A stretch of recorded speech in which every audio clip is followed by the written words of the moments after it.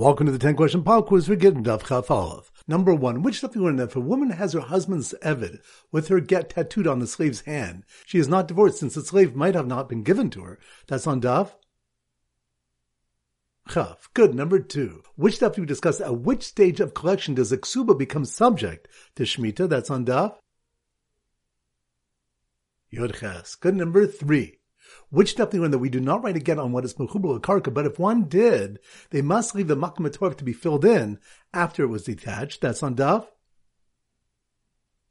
Chafav. Good. Number 4. Which stuff do we machok is whether the husband retains rights to his wife's produce until the time of the get's writing or signing? That's on Daf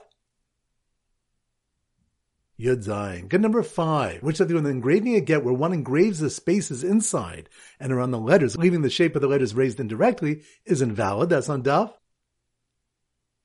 Chaf. Good. Number 6. Which stuff do we have a case where the husband gave his wife a shtar matana for a tied up eved who was holding her get in his hand? That's on Daf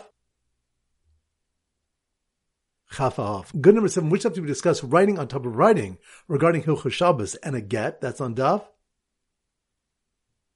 Yud Tes. Good. Number 8. Which something on a ksuba is like a maisa basin and can be written during the day and signed at night? That's on Daf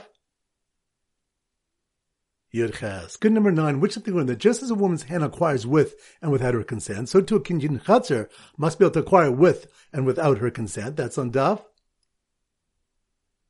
Chafav. Good. Number 10. Which stuff we have a question whether two people bringing a get need to say b'fani nechtav u'b'fani nechtam? That's on Daf Tezayin. Excellent. That comes today's pop quiz. This is Rabbi Avram Goldham Zichu wishing you a great day and great learning.